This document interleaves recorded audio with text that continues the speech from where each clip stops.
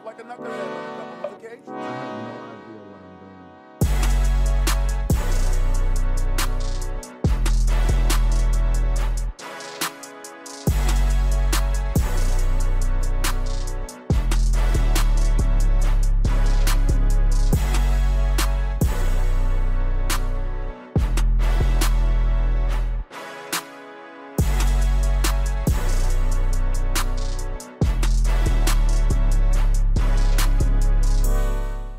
Welcome back to the Chase Brewster Show. I am your host, Chase Brewster. Today we have a very, very special guest. And, we start every show by saying we have a special guest, but today we have a real legend, somebody that I've really looked up to from afar, someone who is respected by anybody you ever talk to, someone who's changing the game for the right way in the ways that we all want to stand behind, and someone who I'm really thankful to call a friend. University of Indiana assistant coach and recruiting coordinator Derek Simmons. How are you doing today, Coach? I'm doing great, man. That was a no, you know, very flattering introduction, man. I appreciate that. How are you doing? You doing all right? I'm good. I'm good. I appreciate you coming on the show. You're one of those guys that would like to record late, so you're a dream for a guy like me that can knock out an hour session with one of my friends at 9 o'clock at night. So that's an ideal situation. No doubt, man. No doubt. I typically stay up kind of late. We got practice pretty much all day and trying to, or I shouldn't say all day. It's like more so in the office trying to prepare for practice, and then we got practice and whatnot. And then once I leave campus, I've got two kids that are playing sports, so I like to go see them play. And typically later at night is when I try to get some of my recruiting stuff done. So this is like the perfect time for me. Well, when I started the podcast, I by no means think I'm a journalist or whatever, but I really felt like I had just the greatest network of friends, and I feel like that's my biggest trait. There's so many people, some are better friends than others, and some are even acquaintances, but I just would have all these conversations on the phone, like hundreds of that me and you have had. And I just said, hey man, I really think I should bring like these guys to light, the Derek Simmons of the world, the Matt Hobbs of the world. We just had Wes Johnson on for episode 1 of season 2, and I just said, man, like I'm talking to these guys anyway. They're who I consider some of my favorite people in the world. Let's just hit record and kind of let the world know what kind of people they are. So when I came up with this concept, you were exactly the kind of person I had in mind. You little bit north now, a little bit colder than where I'm at, but no reason that everybody that plays for the Sticks or deals with us shouldn't know Derek Simmons and his story. So again, I appreciate you coming on. No doubt, Chase. I appreciate you having me, man. Thank you. Let's get after it. I'll be honest, man. I hardly ever take notes. I don't. I want to have the utmost respect and professionalism, but I don't really ever take notes because I find the conversations can flow so many ways, and notes kind of pin you down. But I wanted to do your situation justice. I wanted to just kind of be like, hey, let me make sure I know what I'm talking about, and got to really say without sounding like too much of a fanboy. I got to meet you when you were at Alabama, and ever since then. I've known how successful you were and just how great a dude you were. But I had no idea, like, unbelievable playing career and even what you did before Alabama. I mean, like, when you say legend, I mean, like, it goes back to your prep days, man. And so I'm excited to kind of get in and get after it. And I guess no better way than to start. I mean, big time player, Chattahoochee High School looks like coming out and ended up going to UM, maybe played in the D2 World Series, I think, and then transferred over to Georgia State and broke about every record they had. So kind of want to start growing up and kind of what that was like. Obviously, you were in kind of a hotbed of talent and kind of led you on a different path in the beginning of your college and then transferring eventually. So kind of want to tell the listeners about that story. Yeah, yeah. I was very fortunate growing up having two parents that you know really took care of me from a athletic standpoint. Played in the hotbed, like you said, Chattahoochee High School. I graduated in 2004. Actually, the year after I graduated, they won the state championship. But at the time, I would say our region was probably one of the tougher regions in the state of Georgia, and had a chance to play over at East Cobb when travel ball was just pretty much like East Cobb and Doolin Dodgers were still around and like Florida Bombers and it was only travel ball was pretty much like a select group of kids. You had to try out and make a team, right? For sure. And so I was very very fortunate to play over at East Cobb. Play with the Astros and East Cobb Braves. Kevin Baldwin was my coach, and so was Al Getz, who's now he's now an agent. And so played for those two guys, and it was almost like right place, right time. And recruiting back then was every July 1st of a kid's junior year, you would kind of sit by the house phone and see who was going to call you, right? And so you know my recruiting process was one where you know back when I was in high school, there was no 25% rule. If a school offered you, you could pretty much, get $500, right? Or, $1,000 or whatever it may be. And so for me, my recruiting situation was, I wanted to go to a school that was the best fit for me. And, I'm originally from the state of Alabama. And, I knew about the University of Montevallo. And, at the time when I was being recruited there, the program was just okay. But they got a new head coach and they had a recruiting coordinator who I really fell in love with. And, I just wanted to go to a place that was the best fit for me to where I could go play. And, committed there my senior year of high school. And, 2 years there, went to the Division II World Series, had, a ton of success. And then I said to myself, I want to go back home and play up a level. So, I was able to get an opportunity to play at Georgia State University, which was, unbelievable. I had the time of my life. I mean, you can only imagine a, 20-year-old kid in downtown Atlanta playing baseball, right? Oh So, yeah. I had the time of my life and was fortunate enough to be on some really, really good teams. And, it was there where I met my wife. And, had I not gone there, and this is kind of what I tell kids in the recruiting process, where, just make sure you pick the right fit for you. Because where I ended up going to school, I had a great career there, or pretty good career, and I was able to meet my wife there, which changed my life, like absolutely changed my life. So yeah, so that was kind of like my prep days, my college days, and had a lot of fun, won a couple championships, went to a couple regionals, and yeah, I mean it was a lot of fun. So did you play? Did you play on USA as a player also? So I actually had the opportunity. So back then, Team USA, so they had like a collegiate team. They've always had a collegiate team, and then they also had a team that went overseas that would go play in the Netherlands for like the I don't know, it was like the The Cup. World Championships or something like that. Yeah. So I had the opportunity to go play with them, but unfortunately, that trip got canceled. So I wasn't able to play like on the team, but I was selected for that team. So I want to say that was my junior year. After my junior year, so yeah. So a little bit of foreshadowing because even though a USA event gets canceled, you would eventually play a huge part in USA that we'll get to later. I had no idea that event got canceled, so I hate to bring up a sore subject, but Mhm.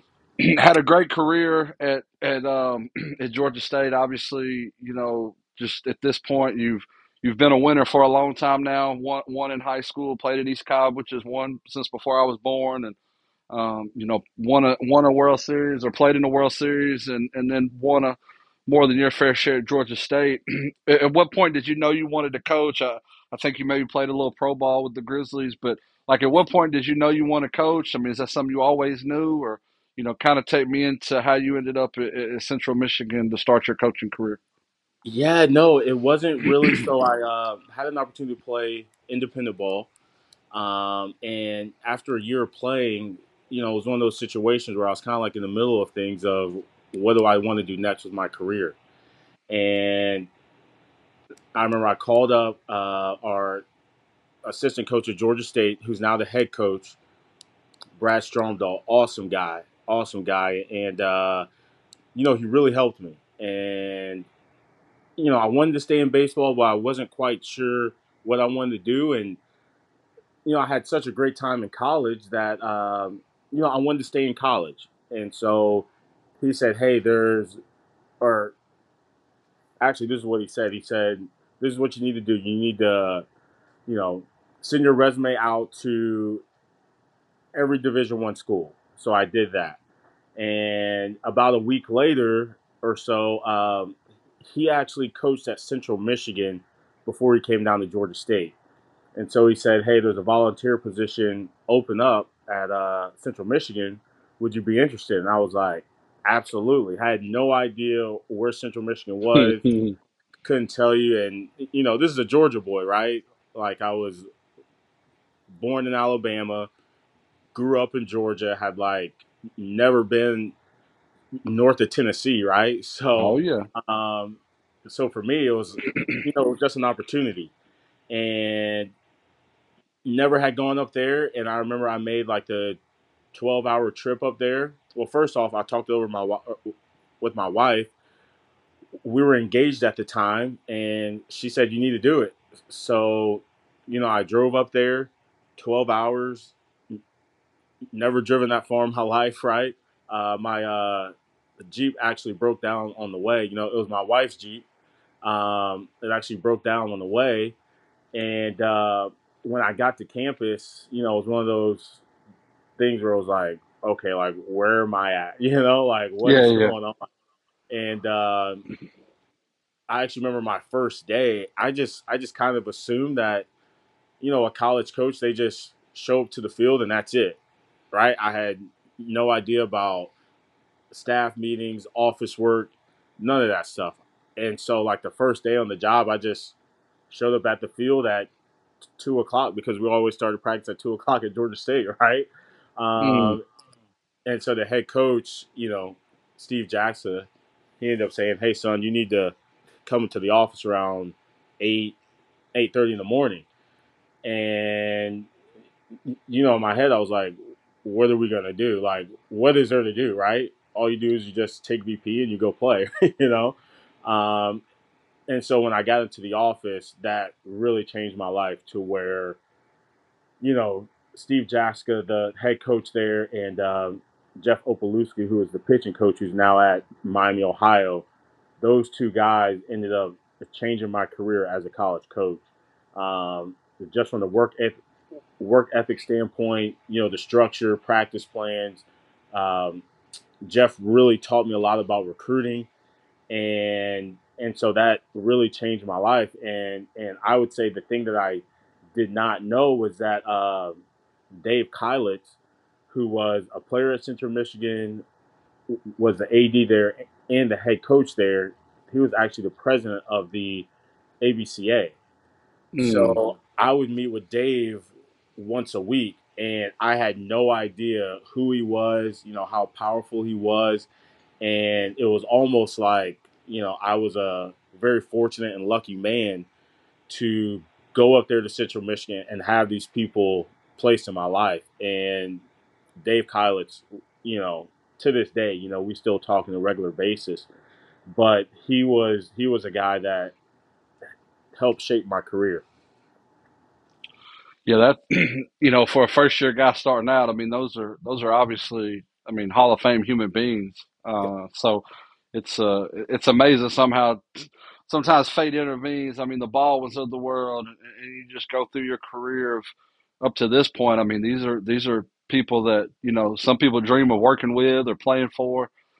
So it's definitely easy to see so far what kind of style you have or kind of your recruiting efforts, it's starting to come out because of who's molded you. And obviously, talking to some coaches so far, I think this is the 15th episode we've recorded. I mean, it's kind of crazy almost how uh, every story kind of starts the same. There's just these Hall of Fame people, and they touch you, and at the time you have no idea.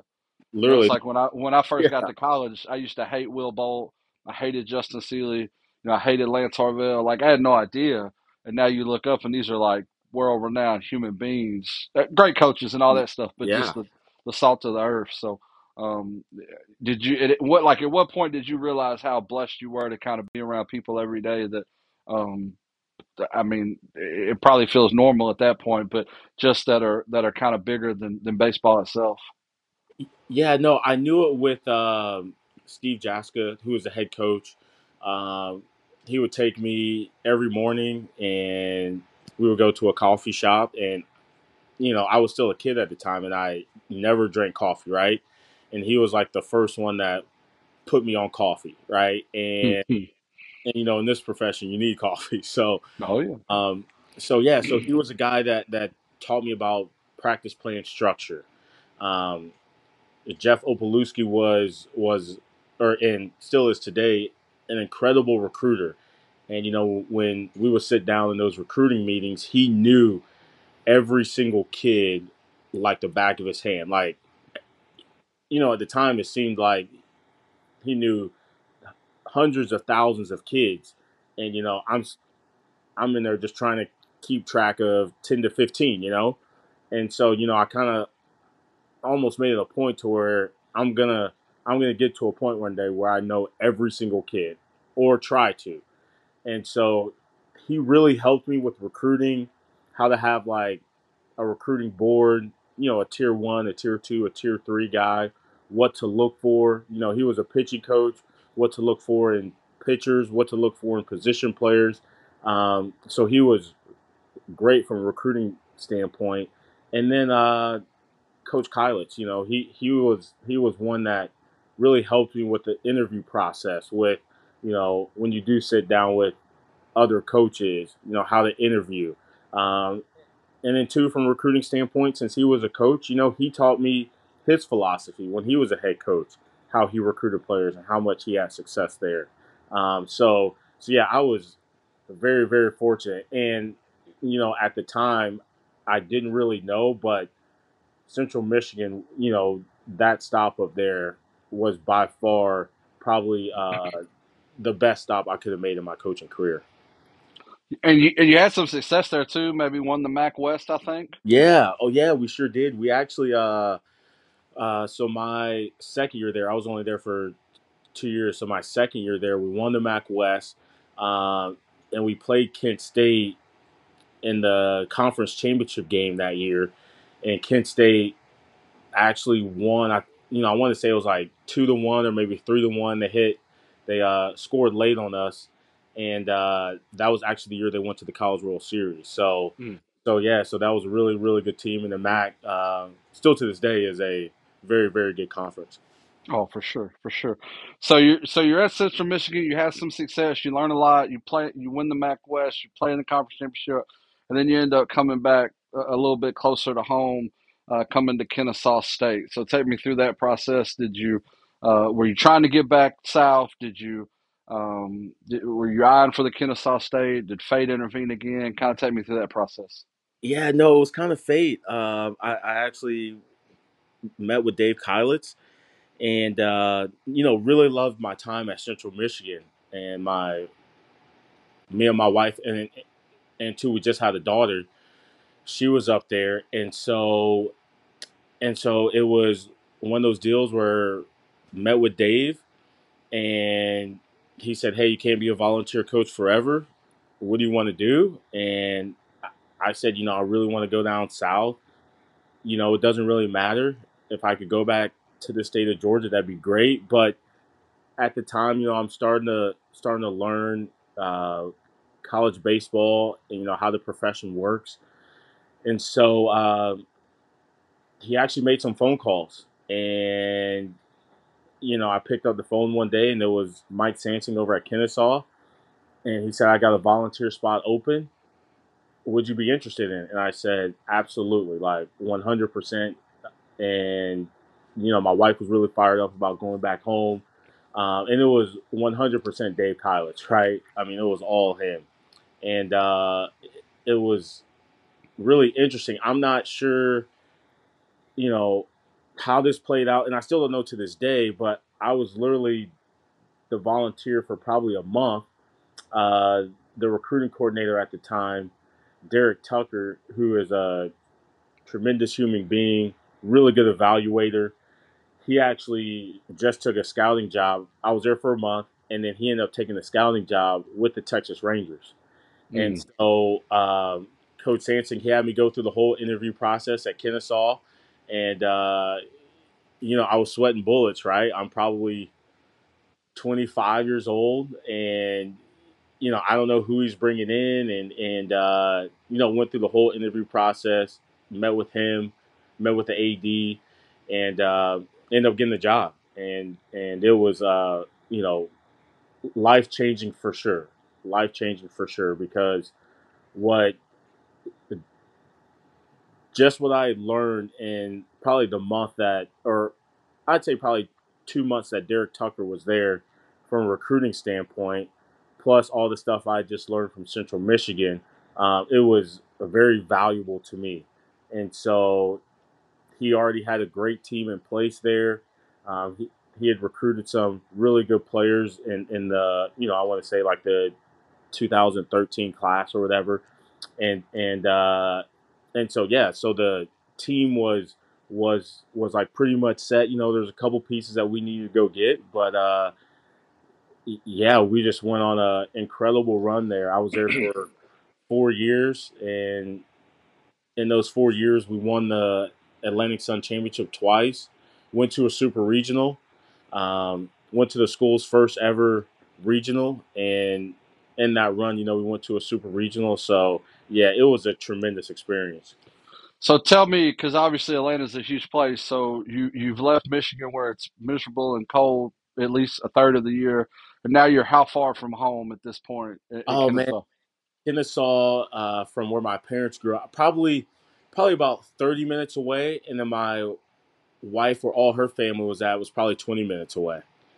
So you're living the dream. You're Yeah. you're getting paid now. You're working at Kennesaw. The Owls are on the move. Fantastic campus. See, we play in Atlanta 3 times a year, and we stay at the Embassy Suites right there. Like when I Oh, come out by oh, oh Chick-fil-A. yeah. Oh Yeah, yeah. yeah. You've probably driven by it 100 times, right Yeah. there next to Taco Mac, and Yep. so I could tell you I can walk to that field from our hotel. So you've got a great office, a great home field. You've coached in a super regional. You're 30 minutes from your parents, 20 minutes from your wife's family, and somehow you decide, hey, I'm gonna leave all this and go to Alabama. And obviously the SEC is enticing, and whatever. So I'm assuming that played a huge factor. But how hard was it for you, with all the success you guys were having, to leave and go join a first year staff over at Alabama? Yeah, it was tough. I would say it was tough for me to leave like the team and to the recruits, or I should say the commits that we had. That was extremely tough. And one of the commits, he was actually a senior, Brandon Marsh, who's the starting center fielder for the Phillies now.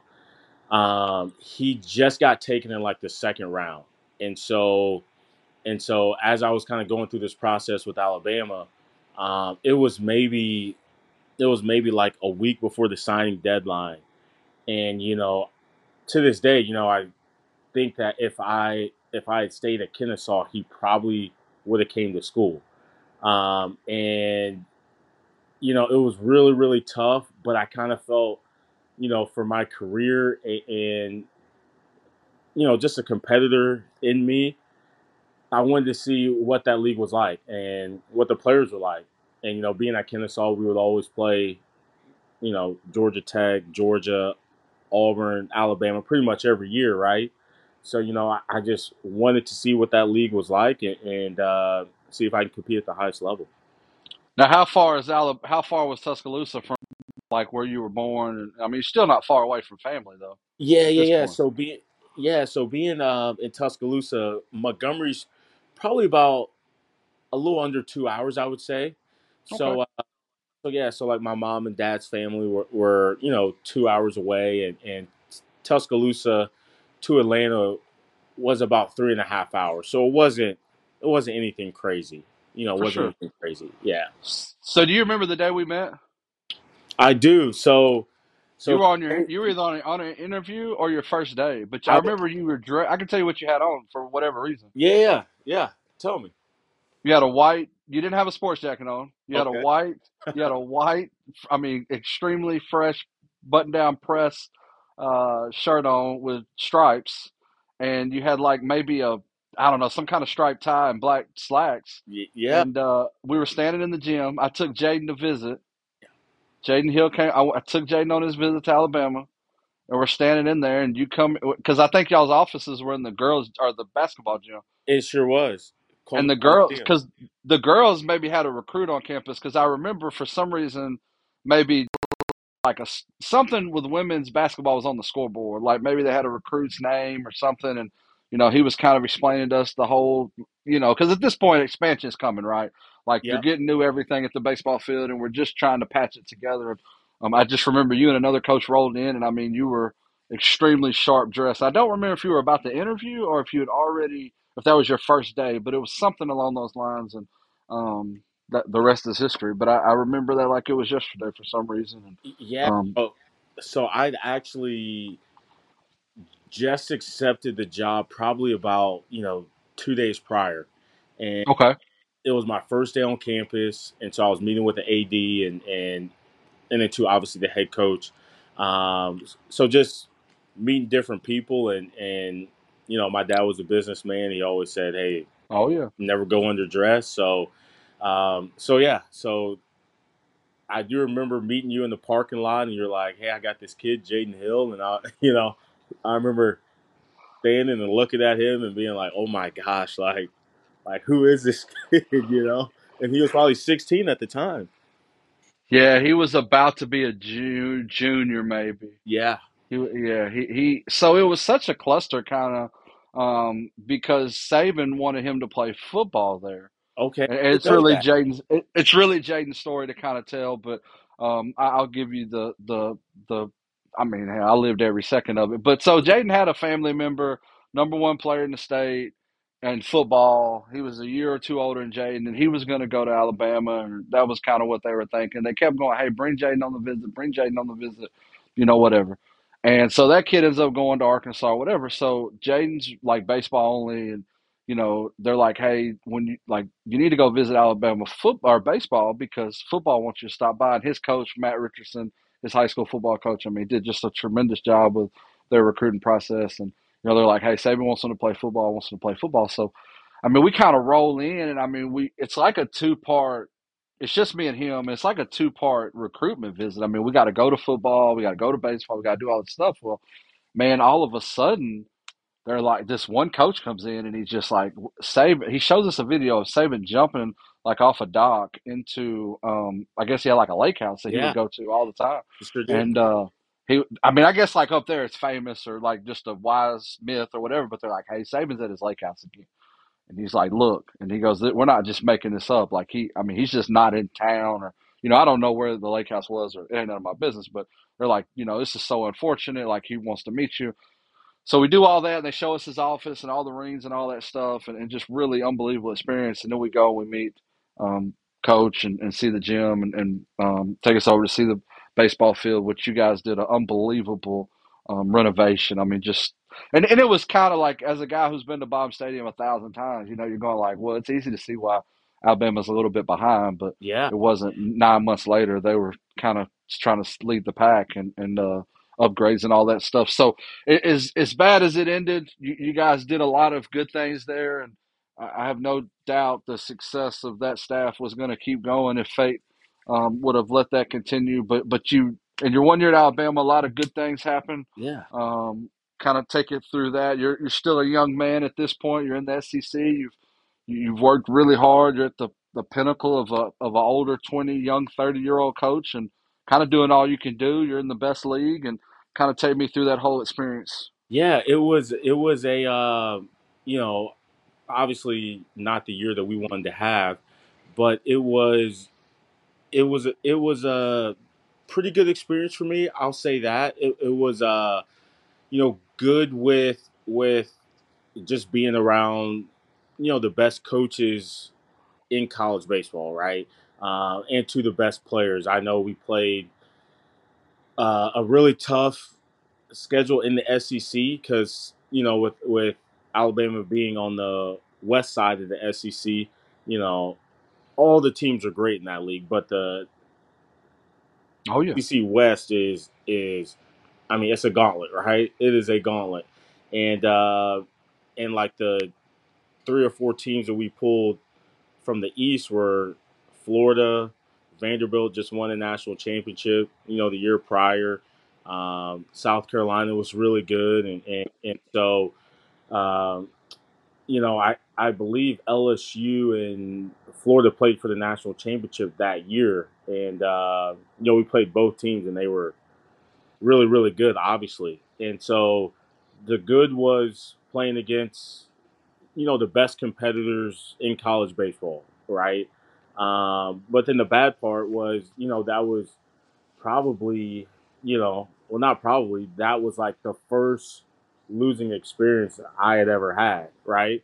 As a player, because I'd always wanted high school. Was very fortunate enough to be on some really, really good teams, and same thing in college. And as a college coach, was very fortunate enough to be on some really good teams. So, that was the first like losing season that I had. So it was pretty rough from that standpoint.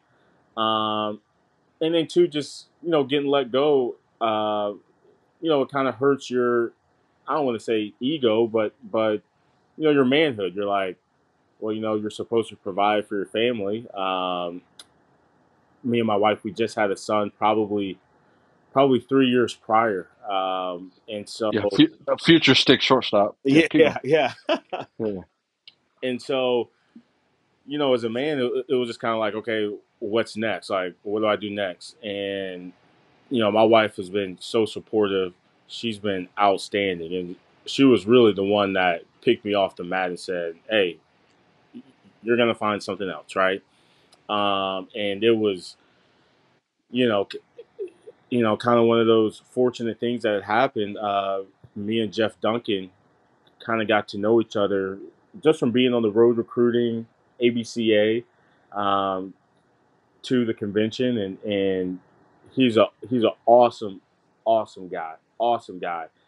And so he kind of called me out of the blue. I remember I was cleaning up my office, and he said, "Hey, Derek, you got a minute to talk?" And so that minute ended up turning into like a 2 hour conversation. And so that was one where it was like, okay, like Kent State, perennial powerhouse in the MAC, always going to regionals. And it was like, okay, like, there's an opportunity to go join another great winning program. And my wife at the time, she was like, I just don't know if I can go up there, because she had a job. She's now vice president of her company. And Mm. time, I think she was vice president, or maybe she was transitioning into that. And so she said, I got to go back to Atlanta. And, you know, Jeff Duncan, he ended up offering me the job at Kent State.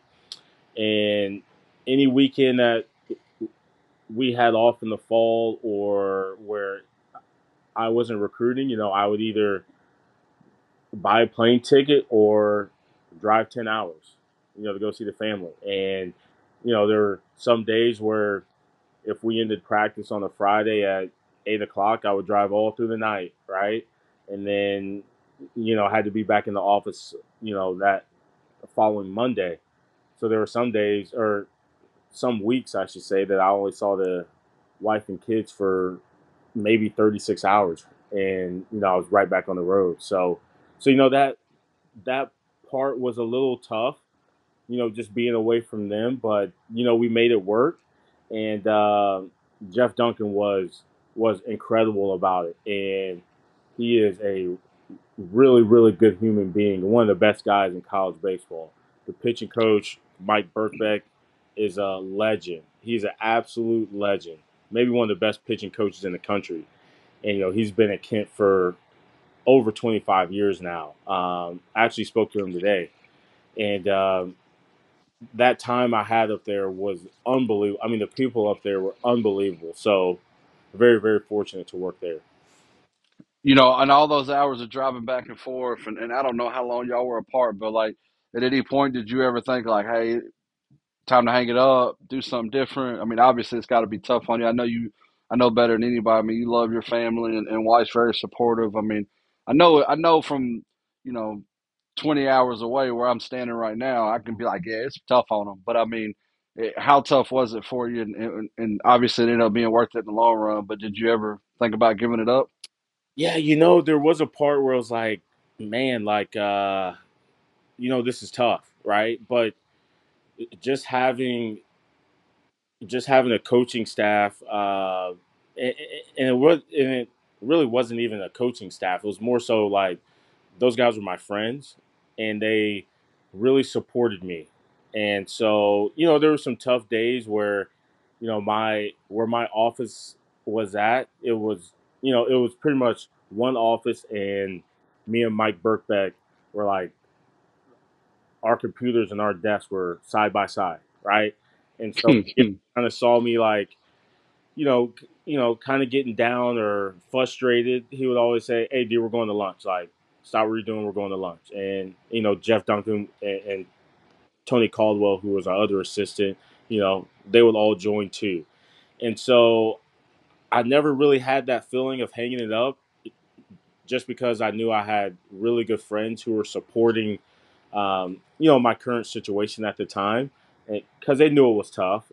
But you know, I don't think I ever let that, affect, my career or my profession, or even the job that I had at hand with the current team and with the recruits, right? Because I knew I still had to work, and I made the best of it. With In the summer, it was pretty much awesome because you know everybody's in Atlanta for pretty much 6 weeks, right? During WWBA, Lake Point, and, and so when I was down there recruiting, I could stay at the house. I could stay at home with the family. So it was a little bit easier in the summer. And then two in the spring when we traveled. Typically we traveled south. And I remember one series we went down to Nashville and played, you know, three teams in Nashville. And so, the wife and kids came up because it was about 3 hours, from their home in Atlanta, right? So we did make it work from that standpoint, but yeah, no, it was difficult, but I had a great support staff. Well, if it's any consolation, I mean, you signed the second highest recruiting class ever. You win the MAC, and you just have a lot of success there. You coach, one of the guys I know, I think, and Alex Ramabaum, I think, was on one of those teams. Yeah, He was a really good player. So you had some really good players there. While you're putting together this recruiting class at Kent, like, was there ever, and I know there is, so I don't want to be like whatever with this yeah, question, but give me, you've been at Kennesaw State, you've been at Alabama, you've been at Kent State. All of them have success, but like, how much different was it recruiting in the SEC, even to a losing program at the time? Which again, I have no doubt y'all were going to turn around if the time was given. How much different was it? Harder was it? Um, you know, situation was it when you got back in the MAC instead of being in the SEC with those guys? yeah. I would say, just spending all those times at Kennesaw State, and you're like in a hotbed, in Atlanta, and I would say everybody on our team was pretty much in a 30-mile radius from campus, right? Like 70% of the guys. So I really enjoyed coaching, and I really enjoyed finding those guys who were I don't want to say projects, but the guys who had unbelievable tools that you could really dream on, right? That For was kind of sure. like my thing. Everybody knows about the 6'3" left-handed hitting shortstop, right? Like th- those guys are easy to find, or I should say, pick out. But just trying to find those under the radar guys. For whatever reason, I really enjoy that. And so just going back to Kent and just trying to find those under the radar guys and uh, talking to Mike Birkbeck about, how much success that they had, you know, throughout his whole career at Kent. Where did you guys go? Um, y- you know, where are the kids that are going to be tough kids that drink out of a water hose? All those different things. And so he really helped me. And then so did Jeff Duncan. It's really great when your head coach goes out on the road with you, right? So you guys can have, And that's rare. yeah, extremely rare. And so we would have multiple conversations about kids just going to a game. And, he was a coach where he would go down to Jupiter, he would go down to Fort Myers in the fall, right? He would go down to Atlanta. And so I really respected him for that. But, recruiting as a whole, it was 100% a staff effort at Kent. 100%. And the same thing at Kennesaw as well. But I would say the difference was, at Alabama, you can get a kid to say yes quicker. But when you're at a mid major, you really got to work, right? You really got to get on the phone. You really got to have a really good network. Talk to guys like yourself, guys you trust, about, hey, tell me everything about this kid. I need to know everything because at a mid major, you're for the most part, you're going to keep kids, for 4 years. For sure. As instead of being at Alabama Oh, yeah. or in the SEC, kids got to produce, right? And so, um, at the mid major level, at the high mid major level, you just got to make sure you are right about a kid. And so when it came to that, just talking as a coaching staff, pretty much every day we would have a recruiting meeting and just going over, all the kids on our board. Okay, does he check this box? Yes. Does he check this box? And you just go all the way down. And then from there, you're on the phone, probably even more, just trying to, persuade a kid or convince a kid why he should come play for your program. It's definitely not a perfect science, but everywhere you were, especially Kennesaw and Kent, everybody wants to win, and you had a shot to win there for sure. So, you give somebody like you the chance to play for a championship, and I know you're going to work hard enough to find those players. I had a question, something that's really been on my Yeah, heart lately, and you just happened to say something, and I just thought there's never been a better person on record or off record to ask this. So we had a kid from Atlanta, and I'm not going to mention this now. You'll probably figure it out, but I know there's rules and compliance and all that stuff. But we had a kid play for us last 2 years. Best, I mean, and look, summer ball is a very confusing thing because kids go to these schools and they get cut, and everybody goes, "Oh, they could never play there." Well, some of them just don't know how to hit. I mean, they're gonna figure it out. They just need 300 more at yeah, bats. We had a kid, unbelievably offensive player, and he'll tell you, like, hey, defensively, he just wasn't very good, but offensively, he was in a league of his own. He picks a certain Power Five school in Atlanta. He goes there. He gets cut. Call him up. He's like, hey, they cut me. I mean, one of those never made an excuse, never made. He goes, I don't know. Um, I'm sitting here thinking if he would have chose any other school, I mean, we could start naming them: Kennesaw, Campbell. I mean, you could just go all the way down the line. You start going out of state. I'm like, hey, this might be a freshman All American now. yeah, I mean, this is a rare, rare. Doesn't strike out very much and hits for as much power as you could imagine. And I'm just sitting there going, it's all about the fit. yeah, And a place like it now, look, I live in Texas, and Texas got more players than they know what to do with. But it doesn't seem to be as in a hotbed like when you roll into Atlanta. And you can go an hour surface anywhere, and there's high schools, and there's Tamar Johnsons, and there's all these just unbelievable. Even the bad players or the lower the top 500 players. I shouldn't say bad players; they're all good players. But even the non top 10 players in the country that you just randomly walk up to a field, you go, wow, that kid's unbelievable. Like, where's he going to school? They all have the same options. Well, they all go to the same schools. They have unlimited options, a lot of them, but they all go to the Georgias and the Georgia Techs and the Kennesaws.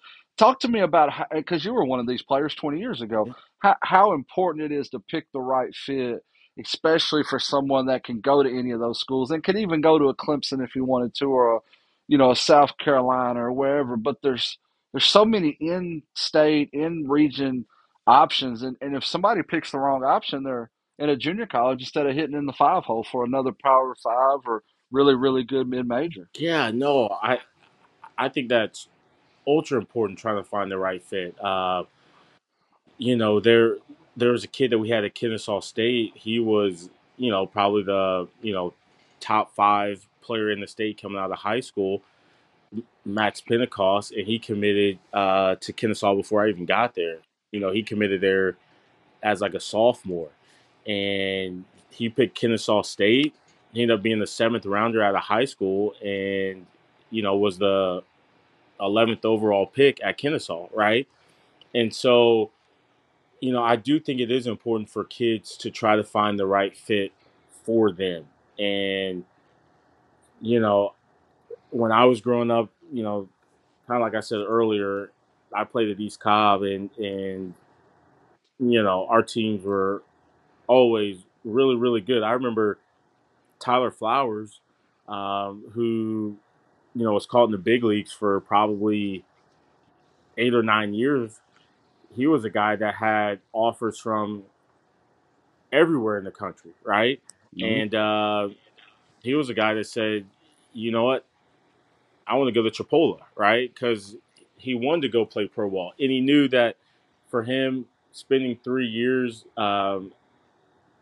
at the Division I level wasn't the right fit for him, right? And we had other kids that went to Tulane and College of Charleston, really, really good players that had really good careers. And I think now is more important than any time, especially with the transfer portal now, that kids have to find the right fit for them. And I get it. Like, there's going to be, other kids on your team that, may be committed to a Power Five. But if you can go to, UT Arlington, right, which is a great program, that may be the best fit for you. And so I really do think that you know always tell kids this, like, where you go to school and who you choose to marry are going to be the two most important decisions you'll ever make in your life, right? Ain't no doubt about And that. so for me, it was where I went to school. I ended up meeting my wife, and so I do think kids need to really sit down. And some kids, once they know, right? I know Campbell does a unbelievable job with recruiting. Kennesaw State, there's a ton of really good mid majors that do an unbelievable job when it comes to recruiting. But kids have to find the right fit for them and not get so caught up, in putting it on social media or trying to impress their peers, because at the end of the day, once you leave high school, right?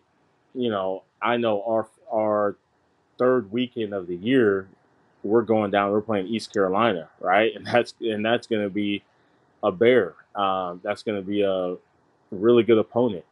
And so, kids need to know that there are some really, really good college baseball programs out there with some really good coaches. So I mean, I do think it is all about trying to find the right fit for you personally.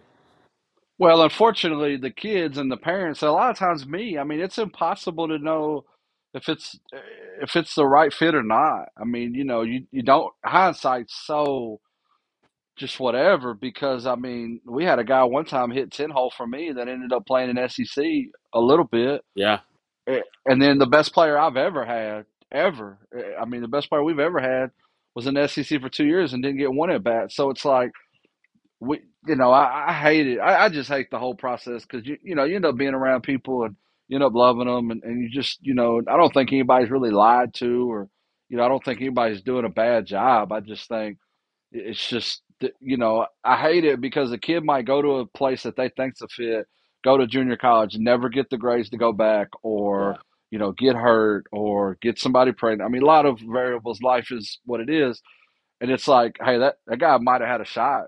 Sometimes be a big leaguer. I Yeah. mean, sometimes change his whole trajectory of life, and you just go, hey, if he would have just went, and he don't even have to be a mid major. I mean, it could be just somebody needs an outfielder where this school might have 10 of them. No, and I And and it I do just think sucks. it's important for kids.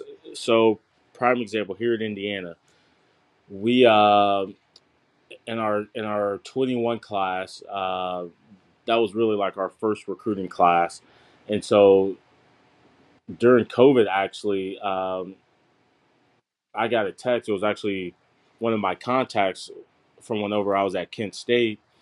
He contacted me and said, "Hey, I know you guys can't be out on the road, but I got this catcher."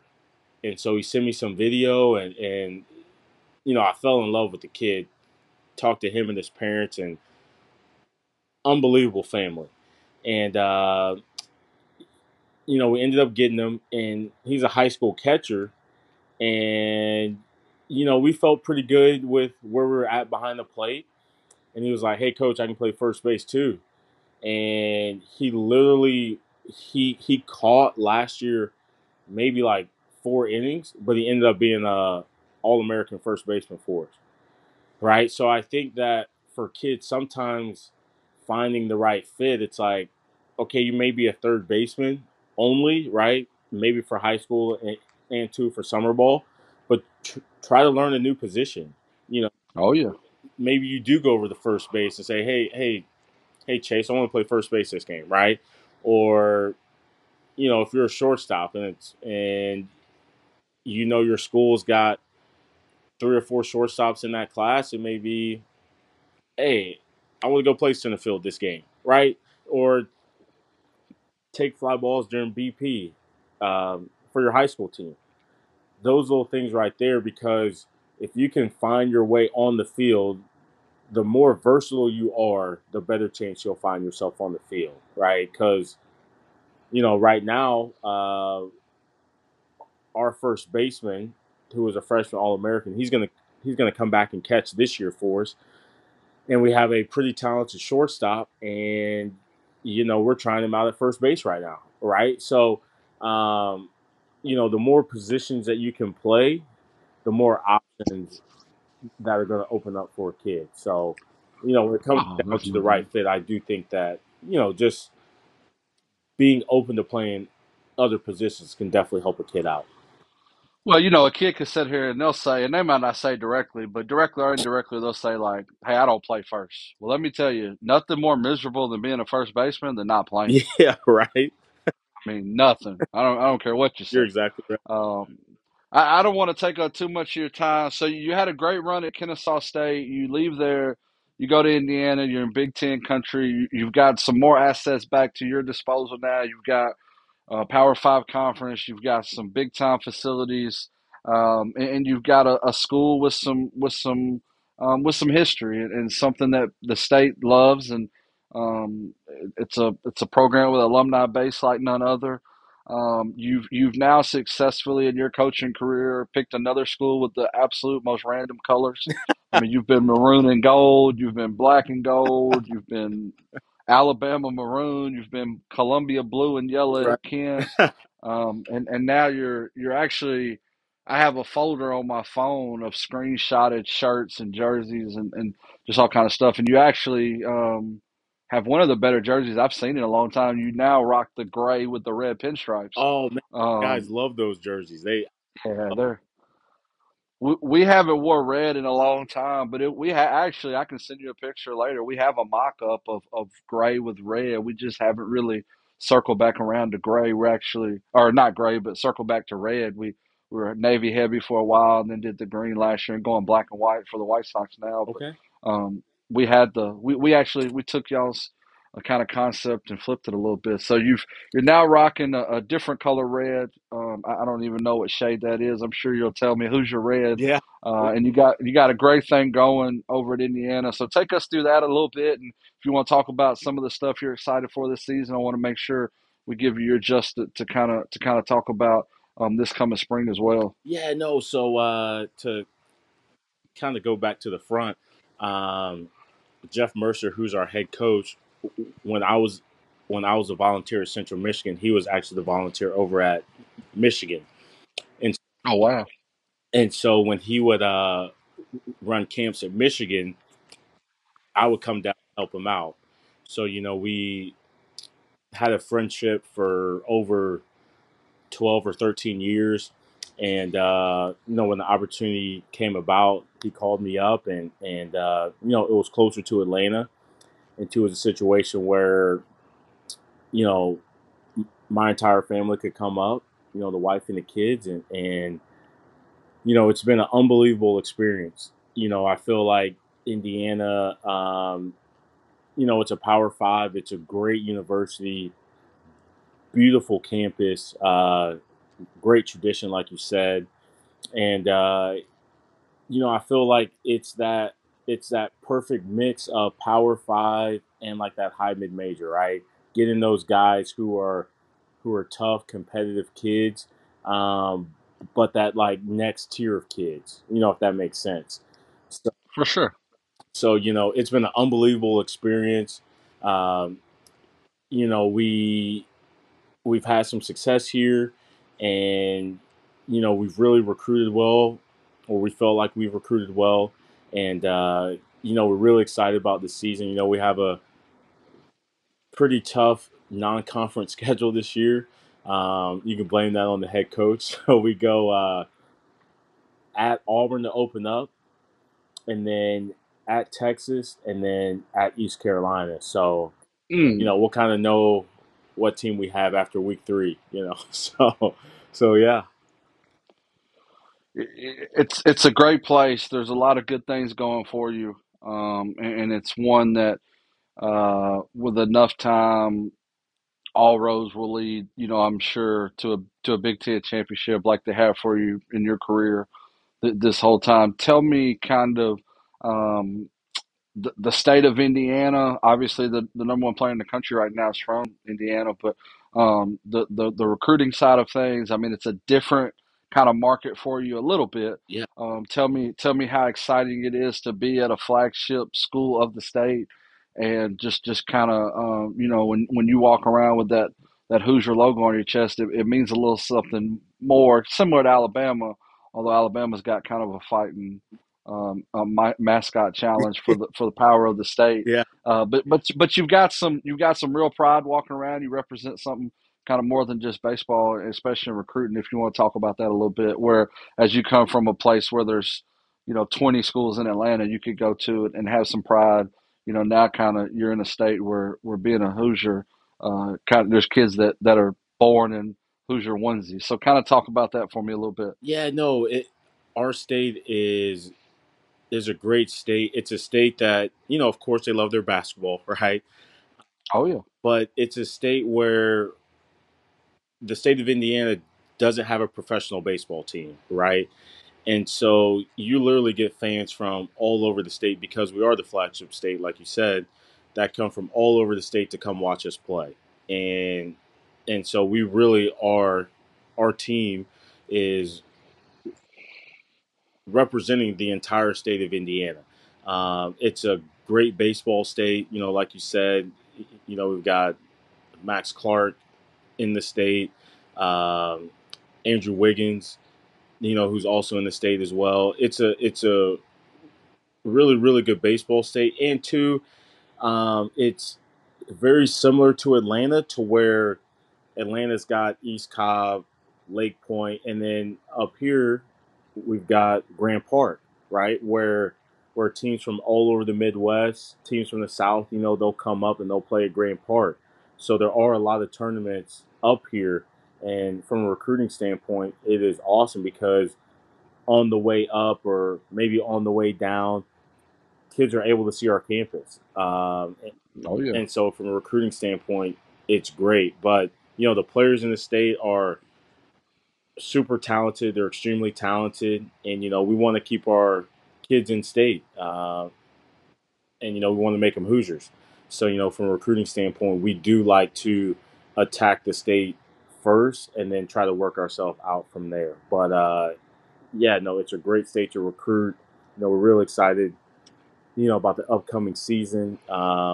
Season ticket holders or season tickets are up this year, I should say, and so it should be a very fun season for us.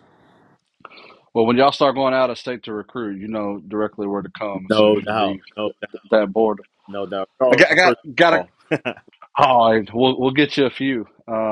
Before we get to kind of our last couple of questions to wrap this thing up, man, I really want to talk about something serious, something I know you're kind of headlining, and as a 33-year-old white male, kind of something I want to be on the side of help, man. And one of the biggest problems in the game is lack of minority coaching, lack of minority players is something that is really a shame. It's something I had Matt Hobbs on here, and he talked about it and just kind of said, there's a bunch of good candidates out there. There's a bunch of great players and human beings out there, and it's I know a lot of people are trying to grow the game, and it's not really growing as fast as some of us wish we would. I just want to talk about that. I know it's a real thing, and I know that you're one of the leading examples, and just been such a class act. And I know that you're kind of a voice for guys maybe listening or players that are thinking about getting in coaching. There's no one route, but kind of just wanted to give you a chance to use the platform to kind of speak on that whole subject and kind of where this thing's headed. Yeah, no, I think obviously with the NCAA passing the fourth assistant, right? I do think that that's going to help. But there's been, other guys other than myself, like Kerrick Jackson over at Oh yeah. and Edwin Thompson over at Georgetown, um, Mike Martinez over at San Diego State. There's been so many guys who have helped try to grow our game. I know Tim Corbin um, has done an unbelievable job too as well. Have have tried to help grow our game. But I think the main thing is trying to have more scholarships in the sport to try to you know alleviate the cost for some kids. Um, I know guys like you and yourself. When it comes to travel ball and just how expensive the sport can be. I was very fortunate growing up where I had parents who, at the time I didn't know this, they were paying for hotels and paying for food and driving literally all over the country to support me. Um, and so I know that there are some kids that don't have that. And so, I do think having more scholarships and the more kids that can play the game, then I do think that the more opportunities there will be from a coaching standpoint. And then just trying to get these kids and I'm not sure if we need to have like I know Major League Baseball has like a diversity committee to where they, you know, show show kids or show former players or people that want to get in the game who are minority, kind of show them what it takes to be a scout, right? Or how to evaluate players. And I do think that college baseball needs to have something like that, right? To where that they can show these kids to where they're not like me showing up to the field at 3 o'clock, right? Trying to prep them for college baseball. But I do think, if we can, try to go the game and the more assistant coaches that we can have, I do think that's going to help. But, obviously the NCAA, passed the fourth assistant, which I do think is going to help. But I do think that if we can have more scholarships, that would help grow the game because the more players you have in college baseball who are minorities, now hopefully the more coaches you can have from that. Oh yeah. Well, just a truer passion because right now, I mean, it's so easy for anyone with less of a financial advantage as others to play basketball or football because college is free. Yeah. I mean, free across the board. So, man, like I said, I just wanted to. We started this whole podcast to be a part of change, which we'll get to on our last question. But I mean, I just want to be a part of change, and Some days I get mad that Kyler Murray's throwing 4 touchdowns on Sunday instead of hitting in the 2 hole for somebody. I mean, I'm just a believer. If I want all the best athletes in the world to play baseball, it'll make it fun. I promise You're you. exactly.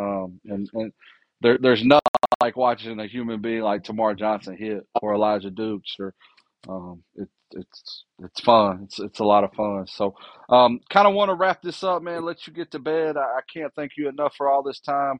I got 2 questions that I like to ask every recruiting coordinator or college coach, and then we got the 5 questions we end every show with. But I want to know, give me the best player you've ever recruited. You didn't necessarily have to sign them, but give me the best player you've ever saw in person and or recruited. Oh, the best player I've ever recruited, man. I would say the best player. So it's just being fortunate enough to work with Team USA baseball too as well.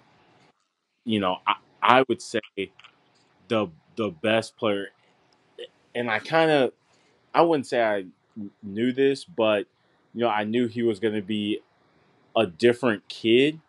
Was probably Tamar Johnson, and he was 13 years old, trying to make the 15U national team. And I remember Brady House was on the mound. Um, we had just selected Tamar from the 14U National Development Program team to come up to trials for the 15U team, and Brady House was on the mound, and he was like, 15 years old, 93, right? And Tamar told me, "Hey, coach, I've never seen anything above like 87, right?" And I was just like, "Hey, man, just go have him at bat, right? You'll be totally fine." And he saw one pitch, and from there it was like, he had been seeing 93 his whole life, right? Um, so he may be like the probably like one of the best kids where it was like, man, this kid is totally different. And everyone kind of knew at an early age, especially with Oh, yeah. So Tamar's the best player you've ever recruited. Give me the best player you've ever coached, the best. and obviously Tamar's on that list, but we'll take him out for this question. Yeah, so I would say uh, Team USA, I've been fortunate enough to have some really, really good players or coach some really good players. Uh, but I'm going to go college here, and I'm going to go with Max Pentecost. I mean, that he Okay. had as a junior at Kennesaw, he hit 430, led the country in hitting, hits, RBIs. I mean, he just went crazy that year. I mean, he was unbelievable, unbelievable. So he was probably the best player I'd ever coached. Definitely a special player. And real quick, take me through that USA journey. Obviously, to have USA on your chest means so much, and there's just I don't think people realize the amount of work that goes in, like the coaching on USA. I mean, it's James Cooper's a friend of mine, and we talk about it sometimes. I mean, it's a tremendous amount of pride and tremendous amount of talent everywhere, but there's also a ton of work going on and a ton of pressure a lot of times to represent the country. So talk about USA real quick for me and some of the experiences you've had. Yeah, I've so when I was at Central Michigan, the head coach he actually made me coach a local sports club team, and so per NCAA rules, you can have like a summer team from within 50 miles of campus, and that particular year there just happened to be some really good players in the area, and we won the Palomino State tournament, and then we won the regional tournament, and then we went out to California and we won the World Series. And once we won the World Series, I got an email from USA Baseball saying, "Hey, would you like to come out and you know come to the Tournament of the Stars?" Which at that point was the selection for the 18 national team. And I thought the email was like a fake email. Um, so I didn't respond, and then they sent me another email, and I finally got back to them, and they said, "Hey, we want you to come out and coach," and coach there for with the 18U team for like 3 years. For Brant Us, he was the director at the time. He's now the I believe he's still the associate AD over at Auburn, and then he left, and then Sean Cole, who's now the pitching coach at San Diego State, he took over as the director, and Sean and I still have a great relationship to this day, and that experience is unbelievable. I mean, you're coaching the top 140 players in the country. You're there literally from 8 a.m. to 10 p.m. just like trying to evaluate, throwing BP, hitting ground balls, trying to compare basically like Hunter Green to, you know, like I'm trying to think of somebody else. Like Hunter Green was there with Nick Gatewood, right? Like two or I'm sorry, not Nick Gatewood, Jacob Gatewood, right? Hmm. And so you're trying to compare literally like two Adonis of athletes, like who are both like 94 to 95 on the mound that can also play shortstop. So yeah, I mean the selection process is really really tough, and sometimes I don't think people understand that. Hey, it's not about the pro prospect; it's about trying to find the best team to win a gold medal right now, like today. And so there are some difficult conversations that we have to have with kids, but for the organization, it is about trying to win a gold medal and trying to find like the best kids who can gel on a team. Because for the most part, when it comes to USA baseball, uh, they'll have like the PDP league, and then the kids will go off and play with their summer teams, and then they'll come back for trials, and they're literally there for maybe 2 weeks, and then they're off playing games while other countries are together for their teams are together for a full year.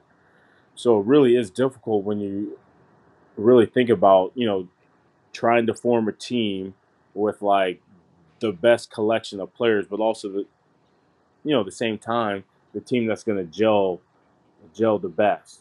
Uh, Oh yeah. and so, I did an 18U team for a couple years, and kind of took like a 2 year break, and then got a call from the 15U director at the time, and been working with the 15U team for about 6 or 7 years now, and it's been great. It's an unbelievable experience, and you know, you know, I'll tell every kid out there, if USA Baseball calls, you need to answer that phone call because it is a experience like no other, right? I mean, it's an unbelievable experience. You get to play for your country. You get to play with kids who are just as talented as you. So do not back down from that challenge. And yeah, I mean, it was great. It was great. Well, everybody I speak for, we appreciate everything you do with USA and everything you do for baseball as a whole, and definitely everything you do for the Sticks. So, want to wrap this thing up. We wrap up every podcast with what I call 5 moments of truth, Okay. which is five questions. So, question one is: give me the best advice you've ever received, and who gave it to you? The best advice I ever received was probably from my dad, and that is don't be the loudest one in the room. It's actually really good advice, Yeah. especially when you work in the SEC. I mean, or the Yeah. Big Ten. Actually, I mean, it's just yeah, it's good advice. Moment of truth number two. Give me the biggest mentor you've had, either personally or professionally. I would say, personally, probably Mike Burkbeck over at Kennesaw or over at Kent State. And that's impressive because you've had some good Yeah, ones. On the line of him being, kind of the mentor. Question three is: give me your best up and coming guy. Let's say you leave Indiana tomorrow, you go to the Yankees, and they come and they say, "Hey, we can get any young guy in the country. Who should we hire to replace you?" man. So we have a guy on staff actually here at Indiana, and Zach Weatherford. He's probably 27 years old, 26, 27 years old, around that. And he is really, really good. Just a guy who cares about the kids, cares about coaching, cares about recruiting. He's starting to get into recruiting more. He wants to learn. He reminds me a lot of myself, at the same age. Well, he's destined to be a good one then. Moment of truth 4. Give me your personal and/or professional goals for 2023. Uh, personal, I would say. Personal, I would say. I've spent a lot of time with my kids only because they're playing sports and whatnot, and since my kids are getting older, me and my wife are always in two separate places, right? So I would say probably not saying I don't spend time with her, right? Because I don't want people to think I don't spend time with my wife. But I would say just make more time for her as far as just making time for her, just like having a date night, like just making more time for my wife because we are super busy in our careers. Obviously, we have two great kids, and so just making sure we spend quality time with each other, and then professionally, just obviously we want to win, but for us, it's more so about the development and just making sure our kids continue to develop, right? On and off the field. We have kids at IU that want to be doctors. So just supporting them and what they want to do. Other kids, they want to play professional baseball. So just continue to develop our kids. Well, we appreciate your wife letting you spend this hour with us tonight. We'll get this last question out of here, and we'll let you go spend whatever time you guys got for the rest of the evening together. Question 5. The reason I started this entire podcast was to be a part of change. And I'll be the first to say a lot of times I don't know exactly what change looks like, but I want to leave this place better than I found it. I want to leave baseball in the world and all that good stuff better than I found it. So, just kind of want to give you an open-ended just spot right here to talk about how we can all make this thing better than we found it, how we can inspire others and motivate people, and just anybody listening at the end of the show. Hopefully, there'll be thousands listening, but even if it's just one person, kind of leave it with your takeaway on how we can all leave everything better than we found it.